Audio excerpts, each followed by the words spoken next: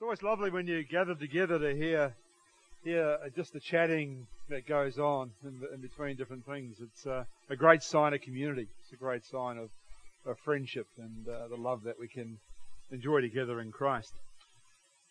This morning I'd like to start by reading God's Word. So if you have your Bibles, we have some spare Bibles up the front here. If you don't have a Bible on you, I'll be reading from the English Standard Version.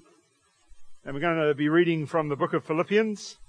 For those of you who are visitors, we've been working through this book for the last 10 or so weeks, and we're towards the end of the book of Philippians. And this morning I'm going to read a bit more of an extended passage, just to bring the context together for us this morning. So if you can turn to Philippians chapter 3. And we'll start at verse 12, and we'll read through to chapter 4, verse 9. So Philippians chapter 3, verse 12. Not that I have already obtained this or am perfect, but I press on to make it my own, because Christ Jesus has made me his own. Brothers, I do not consider that I have made it my own, but one thing I do, forgetting what lies behind and straining forward to what lies ahead, I press on toward the goal for the prize of the upward call of God in Christ Jesus. Let those of us who are mature think this way, and if in anything you think otherwise, God will reveal that also to you. Only let us hold true to what we have attained. Brothers, join in imitating me and keep your eyes on those who walk according to the example you have in us.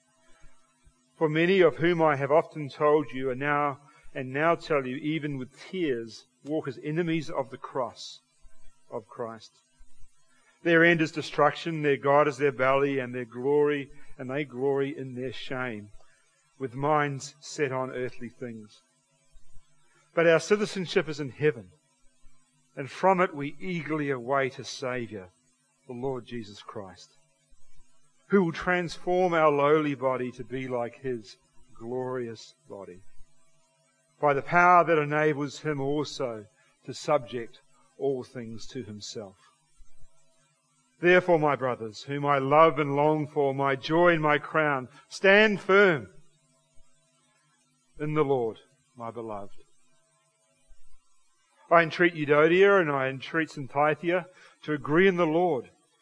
Yes, I ask you also, true companion, help these women who have laboured side by side with me in the gospel, together with Clement and the rest of my fellow workers whose names are in the book of life. Rejoice in the Lord always. And again I say, rejoice. Let your reasonableness be known to everyone. The Lord is at hand. Do not be anxious about anything, but in everything by prayer and supplication, with thanksgiving, let your requests be known to God. And the peace of God, which surpasses all understanding, will guard your hearts and your minds in Christ Jesus. Finally, brothers, whatever is true, whatever is honourable, whatever is just, whatever is pure, whatever is lovely, whatever is commendable, if there is any excellence, if there is anything worthy of praise, think about these things. What you have learned and received and heard and seen in me, practice these things, and the God of peace will be with you all. May God add his rich blessing to the reading of his word this morning. Let us pray together, please, before we start. Gracious God and Heavenly Father, we thank you for these wonderful words of exhortation and encouragement. Father, this morning as we unpack some of the deep truths that are contained in your word, shape our hearts, we pray. Father, we pray that your Spirit will convict us, will refine us, will encourage us, will lead us in a life that is worthy of following Christ. Father, we ask you to do a work in our hearts. We ask you to do a work in our hearts, both individually and collectively, as your body of believers here in Hillside. Father, set our minds on Christ. Father, set our minds on the blessings and the richness of our union with our Saviour. Father, enable us to stand firm. Enable us to rejoice always.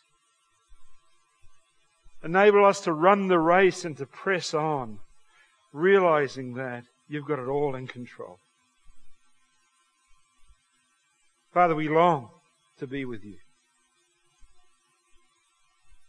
But we are here on this earth for your purposes. And Father, we just pray that you will shape our lives accordingly.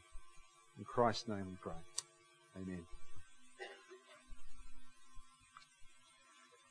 Now, for the last few weeks we've been working through this last part of the book of Philippians. I hope you, as a church body, have been really enjoying just reading the book. For some I know have been writing it out. It's been a great encouragement and different small groups to hear the impact that God's Word is having on your lives. And it's just really encouraging to see people wrestling with the truths in here and coming to the conclusion, I've got to rest in the Lord's work in my life. I've got to press on. See, from chapter 3 onwards, when Paul starts his final exhortation to this beloved church. Now, this is a church he loves deeply. We've learned about that all the way through. He loves this church deeply. He founded this church 12 years earlier from when he actually wrote this letter. And he's encouraging them. He encourages them with these wonderful words at the start of the letter. He says, I am sure of this. This is a certain statement. Verse 6 of chapter 1. I am sure of this, that he who began a good work in you will bring it to completion. Take hold of that in your own lives, folks, because it is true for the Philippian church, it is true for Paul, and it's true for you and I. He who begins a good work in you, that is Christ himself, through the power of his Holy Spirit, will bring it to completion. It's not circumstantial. It's not based on any of your own merit. But it's based on the Spirit of God who will work in your heart and life and bring to completion one day your final glorification. When this ragged old body will be transformed into the likeness of Christ. For some of you, that will be a great joy. No, for all of you, that will be great joy. Won't it? It will be great joy. And throughout this letter, he has given us some wonderful thoughts about this progress, this process of growing in Christ. We call it progressive sanctification. It's about our growth in Christ. Paul Tripp has called this, God has chosen our growth to be a process, not an event. So our life is in process. Our life is in progress towards the goal. If we are in Christ, our life is in process towards the goal of being like Christ. And Paul has given us two major images throughout this letter to consider in our growth. He says, you're to be like a soldier. He used terms like standing firm, like being of one mind, of one spirit, back at the end of chapter 1. Striving side by side, advancing the gospel, not frightened by your opponents, not frightened by the enemy. The fact that in this battle you will suffer for the sake of Christ are very military terms, very soldierist terms, and he uses that to say, this is what your Christian life is like. You need to be like a soldier. You need to be united on the cause, united on the focus and the high calling of who you are in Christ. Your union with Christ, according to Paul, is everything. Why? To live as Christ, to die as gain. That was his theology of life. And he's starting to throw this out to the Philippians. And by extension to you and I. Where's your theology of life, folks? That's the question I have. The other image he uses is that of an athlete. And we started talking about that last week. He uses the words like press on, straining forward, looking to the goal, looking to the prize, looking to the upward call for the crown that will be received. Strong athletic imagery. Just like what Ken spoke to us this morning in communion. Strong athletic imagery. Paul is trying to say, as part of your growth in Christ, always look at the prize. Don't be constrained by the stuff that is around here and around there. Like a good athlete who starts on the track, gets up from the blocks and goes, he looks forward to the finish line. And we mentioned this last week. This is not a sprint, folks. This is an ultra marathon. All right? This is not a sprint, it's an ultra marathon. You will require perseverance. Because Satan will buffet you from either side. Satan doesn't want you to succeed in your Christian life. He will place all sorts of barriers and enticements before you to stop you from looking at the prize. Whether it's enticements of fame, whether it's enticements of fortune, enticements of glamour, or just straight enticements of self-centeredness and the like. See, when you are Christ-centered, you are others-centered. And this is part of the process of why Paul just says, look to the prize. Look to the high calling of God, where you will be like Christ. He started this final exhortation in chapter 3, and he said, rejoice in the Lord. When you rejoice in the Lord, you'll discover that your joy comes from Him. Because your salvation comes from Him. Because it's only Christ's righteousness as a gift of God's grace that comes from Him. That is the foundation and the basis of joy. Not your heritage. Not that you keep the law, not certain religious rites, or not even zealousness. Paul said, I had all those things, but I counted them as loss. As rubbish. As a very strong term, which I won't pronounce here on stage. That's how strong this term is in comparison to Christ's work on your behalf. If you're feeling a little bit down, a little bit in the dumps, folks, focus on what Christ has done for you. That's Paul's encouragement. Think about the fact that Christ's perfect, sinless righteousness is now yours. And that's the way God sees you. He sees you through Christ. Does that cause you to rejoice?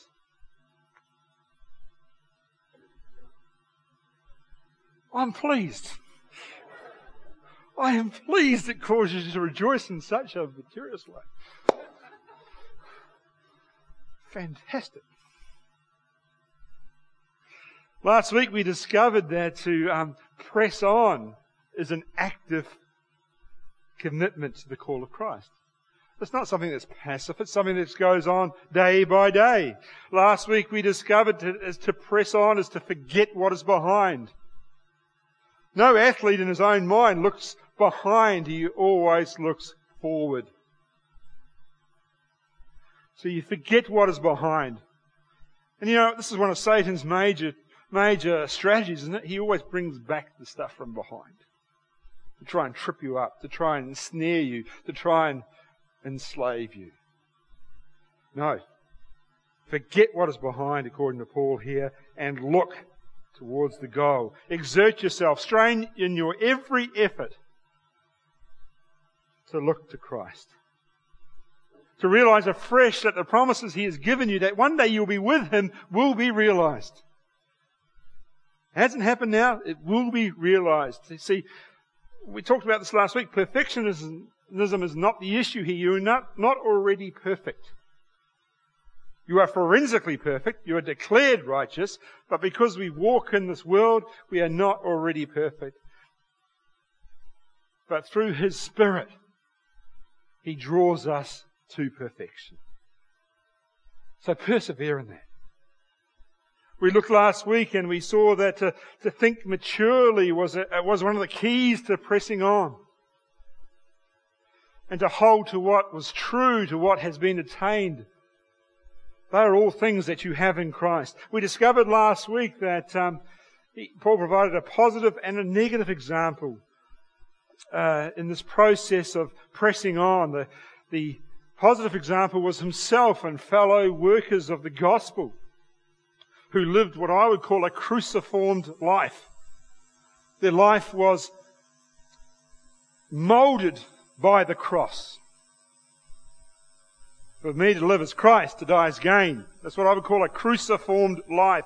Your life is moulded by the truths and the realities of the gospel in your heart. He gave us that example, and then He gave us a negative example of those who are enemies of the cross. The positive example is given because it's there to encourage and strengthen us. And that's what the wonderful design of God's body is. Collectively, we can encourage and exhort one another through His Word. We can see examples of faith. We can hear it in testimonies of people. We can see it as we do life together. And that will spur us on towards the prize. But then He also warns, He says there are enemies of the cross. And He describes those enemies. He says their God is their belly, their glory is their shame, or their sin. They glory in their sin. And their minds are set on earthly things. And that type of thinking, if you're an enemy of a cross, there is only one result. Destruction. That's what these verses tell us. And that's where we completed last week, and now we're going to look from verse 20 onwards.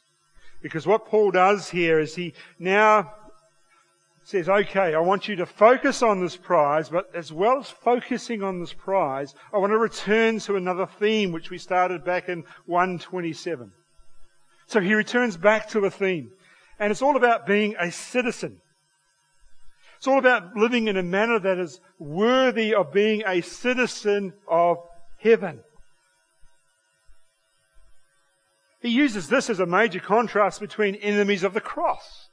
On the previous verse in 19, in verse 20 he says, but you are citizens of heaven. And you can always see between the lines, you are citizens of heaven, so live like it.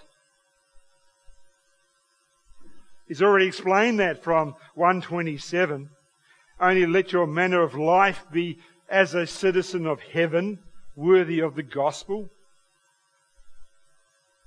And then he used those military terms, standing side by side, being one of one mind, being of one spirit, united. So he says, I want to return and just focus you on the fact that as you strain towards the goal, realize who you are. Realize that you are part of the kingdom, that you have been bought with a price. And you are a citizen of heaven. Now this is an interesting term he uses here because they were citizens of where? Philippi. They were citizens of a Roman colony. Most of these folks were Roman citizens, which was a pretty prestigious thing. You know, I would liken that to being a New Zealand citizen, actually. You know, that's such a prestigious thing. And I know many want to strive to be New Zealand citizens. But, you know, this is what it's like in Philippi.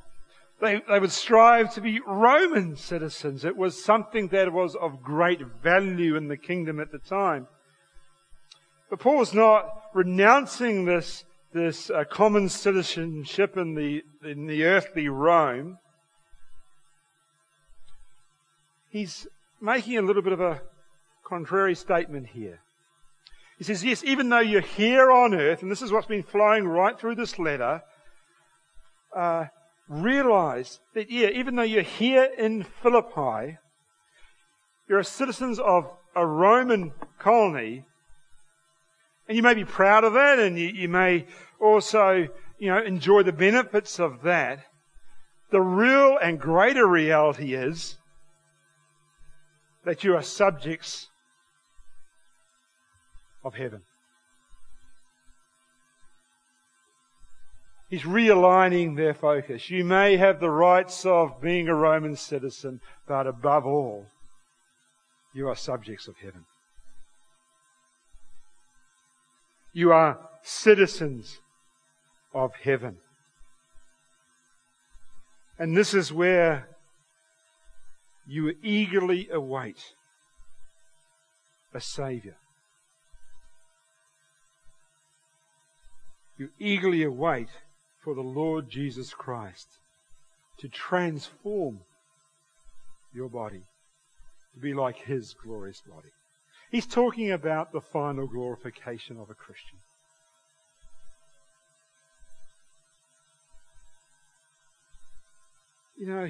He's showing them, and he has been right throughout this letter, that yes, even though they sit physically in Rome, the greater citizenship and the greater responsibility lies with Christ.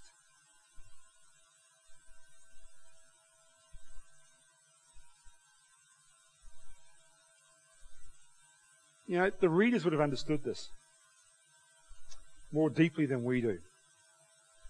Because here, the word Saviour, Paul doesn't use the word Saviour very often in the New Testament within his writings. He uses it twice, once here and once in Ephesians.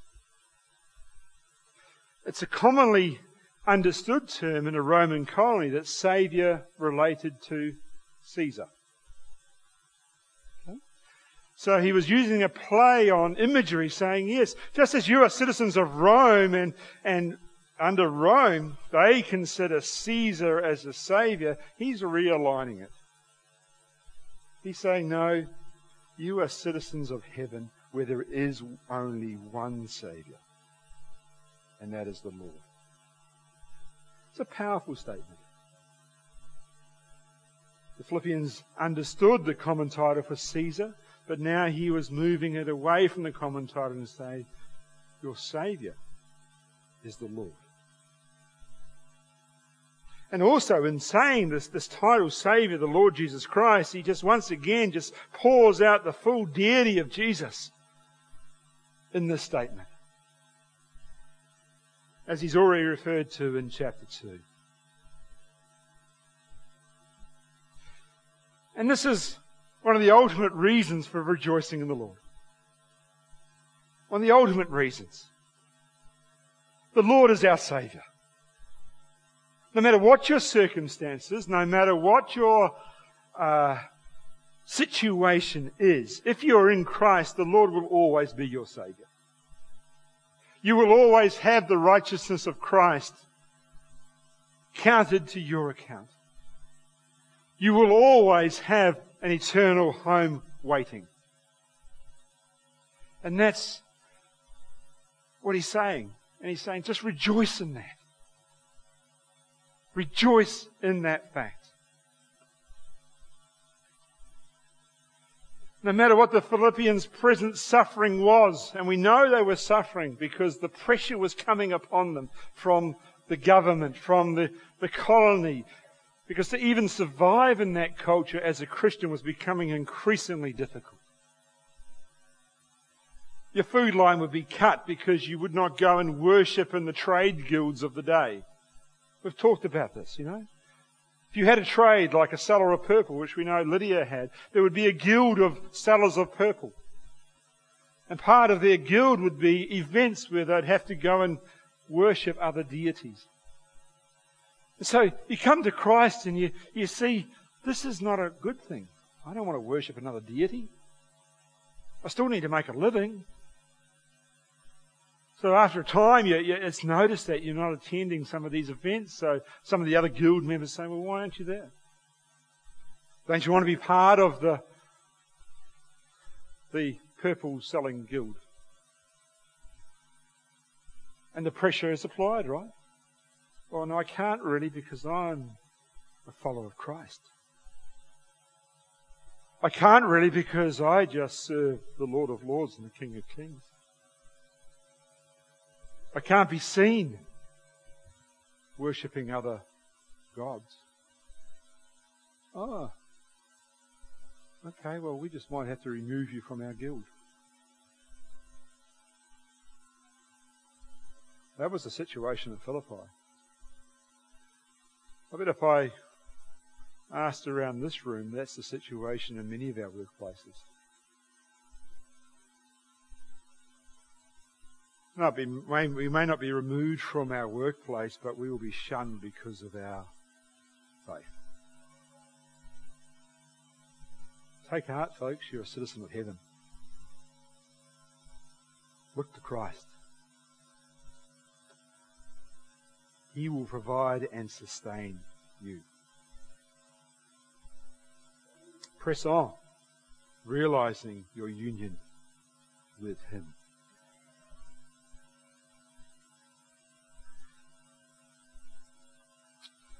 He then moves on to chapter 4, verse 1, and this is a bit of a transition verse when you look at it. It could either relate to what he's just been talking about, or it could be setting up what he's about to talk about. So I'll let you make that call. He says, therefore, my brothers, whom I love and long for, my joy and crown, stand firm thus in the Lord, my beloved. Can you see this beautiful, tender approach of Paul here? He's just given them a fairly major exhortation about pressing on, and then you see his deep love for these people. He longs for them. He loves them. He talks about them being his joy and crown. And then he commands them, stand firm. Part of your role as a follower of Christ is to stand firm and look towards the prize. It could be, you could be looking back to the prize, or he could be saying, stand firm for about what I'm about to tell you in verses 2 through 9. I'll let you be the judge of that and wrestle with that in your own meditation. Because he's just told them in verse 21 that God is in control. He is sovereign. He's just told them in verse 21 that this salvation which they have is not just for today, but it's forever. He's told them in verse 21 that Christ is coming again. Rejoice in that. And he's told them also that at his coming you will inherit your final glory that belongs to Christ alone and to those who are his. That's the prize. Stand firm in that. And I guess the question for me today, and I don't know all of you here, is can you stand firm in that knowledge that Christ is your Saviour? Can you stand firm in that knowledge? Do you know that Christ had to die on a cross for the sin of the world?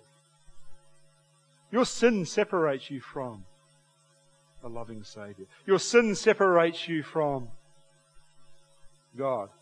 Your sin, as described previously, makes you an enemy of the cross. So can you stand firm in the fact that you are his? If you can't, I implore you today. Today is the day of salvation. Today is the day of salvation. Cry out to God in mercy and say, forgive me. I want to trust and place my faith in Christ. You know, you may be here and you just come to church because that's the thing you do. That won't save you. So I'm imploring you today, think about your relationship before a holy God. And get right with Him today by confessing your sin and crying out and putting your faith and trust in Christ, who is the only one who can save.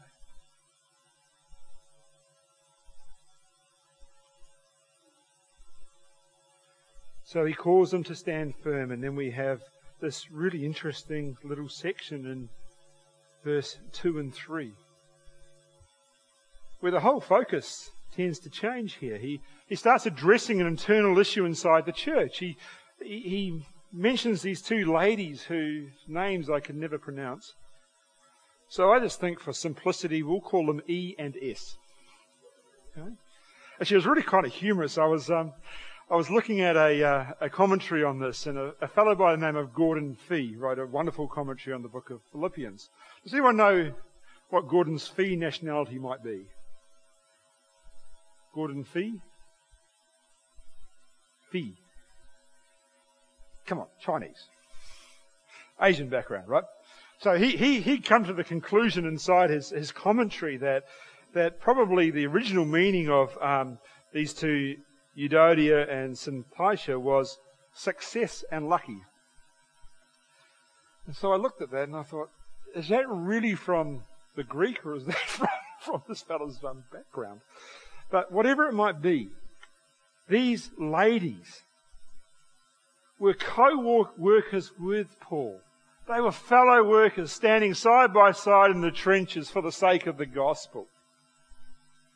The text tells us that. But there was some form of disunity going on here. Some form of division, some form of divisiveness. Does anyone know what that might be? I have no idea. The text does not tell us. The text does not tell us what the conflict is. But there is a conflict, and clearly it is grieving Paul. He's heard this report from Epaphroditus. We know Epaphroditus has come to see him in chapter 2, and obviously it's being a topic of conversation. And I would suggest that the seeds of this could rip the church apart. The only thing I can suggest that the conflict may be about is about the work and progress of the gospel. End of verse 2 may give us indication of that. He's saying, I entreat them, which is very strong language. I entreat both these ladies to agree in the Lord. He's calling them back to unity in Christ. And he says, think about your conflict through your position in Christ. And he's enlisted others within the church, a true companion and Clement, to work with these ladies in community to resolve this unity. So that's what he does here. It's pretty unusual for Paul to actually use names and to really get into directing individuals. But he can only do that because of his great love for them. He just read he loves them deeply and longs for them, and he has this deep pastoral care and concern for them. And he says, you just got to sort it out because it's going to destroy the testimony of the gospel. That's what division and unity does, folks, in a church.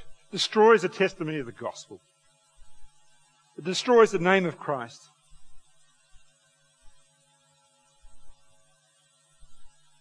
And disunity and division comes from self-centeredness.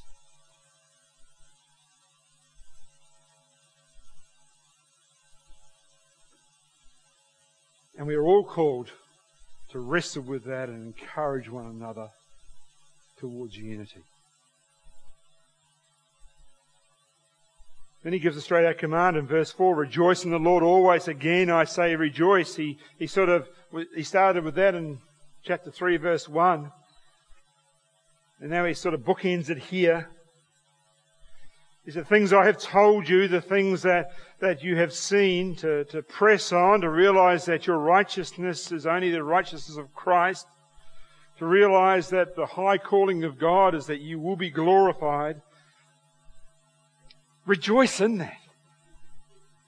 Why would we be dull Christians when we meditate on these things, eh? Why would we look as though we've been baptized in lemon juice? Let's dwell on the fact of who we are in Christ, and that should cause us rejoicing. Rejoice in the fact that your citizenship is in heaven. Stand firm in that. Rejoice in the fact that this body that you have is going to be transformed one day. That's got to be worth rejoicing in. Rejoice in the fact that God has promised you an eternal home with Him. And when you do that, the momentary afflictions of this world will be nothing. They'll be light. Hebrews talks about that. As part of the rejoicing, he moves on to verse 5 through 7, we'll talk about, and then we'll do 8 through 9. It says, part of this, your rejoicing, is that your reasonableness be known to everyone. The Lord is near. So with this rejoicing, there should be a complete outflow of what people see. In your Christian walk, as you press on towards the mark of the high call of Christ, this should be known to everybody. That's a challenge, isn't it? I remember when I used to work in a fairly toxic environment. That's not where I work now, but when I used to. I thought I'd better just put that frame in there. But when I used to work inside an industry that was pretty hard-nosed and going through some pretty tough things, that it was very difficult to let my reasonableness be shown to others. It was difficult for me to actually turn the other cheek at times. It was difficult for me not to argue about certain points. It was difficult for me to put others before myself. That's a struggle we face. Do you know what? The Spirit of God dwells in each of us, and He can provide that power to do so. And He gives further instruction on this here. Verse 6 and 7. Do not be anxious about anything, but in everything by prayer and supplication with thanksgiving, let your requests be made known to God, and the peace that which passes all understanding will guard your hearts and your minds in Christ Jesus. Straight out command. Do not be anxious about anything.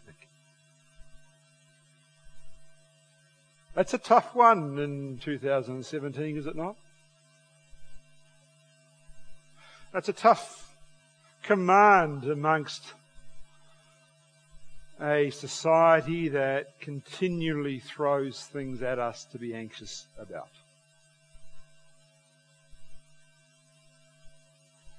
So therefore, should we just forget this command?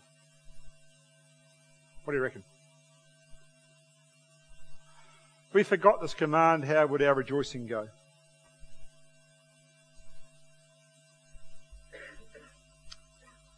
Folks, Paul was pretty pointed here. He's talking initially to the context of the Philippians, where probably their lifeline was on their bread line was on the line. Nero wasn't far away. It's another couple of years before Nero started actually slashing and burning Christians through every colony of the Roman Empire. Suffering was commonplace, unlike today. Yeah, we may get the odd bit of sassiness towards us in mouth and things like that. But he's saying, don't be anxious, you Philippians, about anything. I'm saying, Canterbury Gardens, don't be anxious about anything. I'm not saying it, actually the Word of God's saying it. Why? Let's go back with me to Matthew chapter 6, please. Matthew 6. If Paul's testimony is not enough for you, let's look at Jesus' testimony. This is a good testimony. Matthew 6:25. Therefore I tell you, do not be anxious about your life. This is Jesus talking to a bunch of disciples. What you'll eat or what you'll drink, nor about your body, nor about what you put on it. Is not life more than food, and the body more than clothing? Look at the birds of the air. They neither sow nor reap nor gather into barns, and your heavenly Father feeds them. Are you not of more value than they? And which of you can add a single hour to the span of your life by being anxious? And why are you anxious about clothing? Consider the lilies of the field and how they grow. They neither toil nor spin. Yet I tell you, even Solomon in all his glory was not arranged like one of these. But if God does clothe the grass of the field, which today is alive and tomorrow is thrown into the oven, will He not much more clothe you, O ye of little faith? Therefore do not be anxious, saying, what shall we eat, or what shall we drink, or what shall we wear? For the Gentiles seek after all these things, and your heavenly Father knows that you need them all. But seek ye first the kingdom of God and His righteousness, and all these things will be added to you. Therefore do not be anxious about tomorrow, for tomorrow will be anxious for itself. Sufficient is the day is its own trouble. What do you notice about those verses? What's the command coming out of those verses? What's the command, folks? What is Jesus saying? No problems, no worries. I'll put it in Aussie vernacular for you. No worries. Don't be anxious. It's a command. Paul reiterates it. He says here, don't be anxious about food, about life, about clothing. Why? God's got that under control. He talks about it. Verse 32, for the Gentiles seek after these things, and your heavenly Father knows that you need them all. God has got that. So don't worry yourselves about that. Back to Philippians. Same sort of thing. He says, a sure sign of moving away from your anxiety is this: thankfulness and prayer. It's amazing how when you start listening to good things that are happening and the things that God has given you, how your anxiety dissipates. Have you tried that? Look, I know anxiety is something that is scourging our society. You get anxious about all sorts of things. The biblical response here is twofold. Set your hearts and minds on Christ, which comes down in verse 7. But firstly, think about thanksgiving. And that's what he's doing right through this passage, right? He says, press on towards the mark. Press on to the things that you know about, the things that you have attained, the things that are promised. When you think about that, they are things of thanksgiving, and your anxiety will dissipate. And the other thing is, talk to God about it. If you're anxious, talk to God about it. And I know some people get in such dark places they cannot mutter a thing.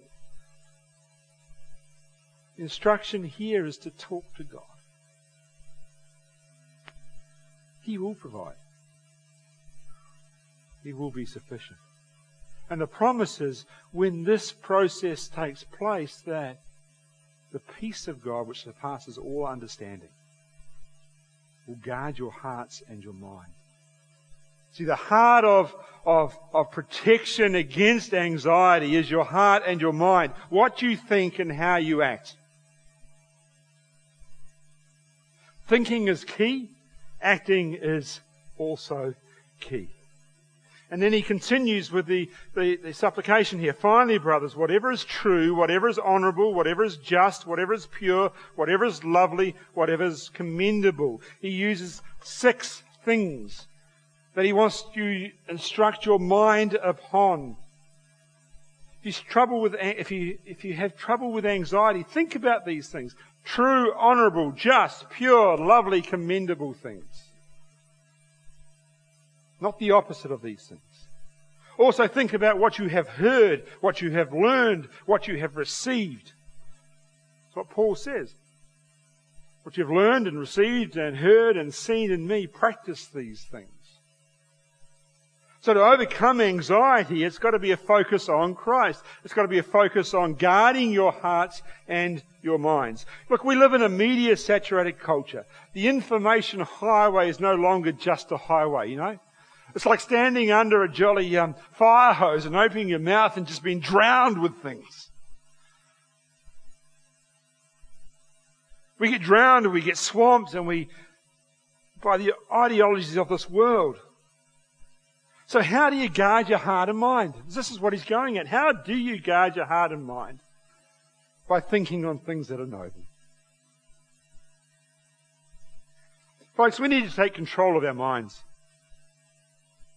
Because out of the mind, from the heart, the mind does speak. You know, we know that. Psalm 101 talks about this. I will walk in my house with a blameless heart. I will set before my eyes no vile thing. We need to make Christ our Lord in our prime time. All right? We're so saturated with media images, with internet, with Netflix, with television, with whatever form of media is out there. Where's your heart and mind set? Is it set on those things? Where's your prime time set? Is it set on those things, or is it set on God and His Word? Because if you saturate your minds with things that aren't healthy, what will happen? Your practice will be unhealthy. That's not difficult to ascertain. See, Ken Hughes said a wonderful thing, and some of the guys I meet with were working through a book, and one of the chapters is Disciplines of a Godly Mind. And he said this: you will never have a Christian mind without reading the Scriptures regularly, because you cannot be profoundly influenced by that which you do not know. Right? You can never have a Christian mind without reading the Scriptures regularly, because you cannot be profoundly influenced by that which you do not know. To have the mind of Christ, you've got to read about Christ. Simple. Not so simple to apply sometimes. Let's face it. If you're filled with God's Word, your life can then be informed and directed by God. Your domestic relationships, your child rearing, your career, your ethical decisions, your interior moral life. The way to the Christian mind is through God's Word.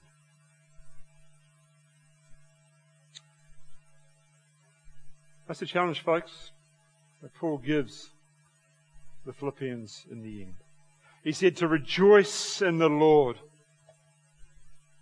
is to guard your hearts and your minds in Christ Jesus. When you guard your heart and your mind, when you put a protection around your heart and mind, this is what we're talking about, put a protection around your heart and mind, you will dwell on those things that are beautiful. And that will encourage you to press on. This is pretty challenging stuff. Don't beat yourself up, but just fall on God's grace.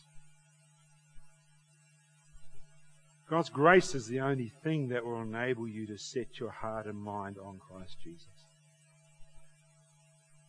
God's grace is the only thing that will enable you to get over your anxiousness as you submit everything with prayer and thanksgiving to Him. God's grace is the only thing that will develop in you a heart that will want to look for the noble things, the honourable things, the pure things, the excellent things. God's grace is the thing that will give your heart a heart of peace. So my encouragement to you this week, folks, set your hearts and your minds on Christ. for the glory of God. Thanks, music team.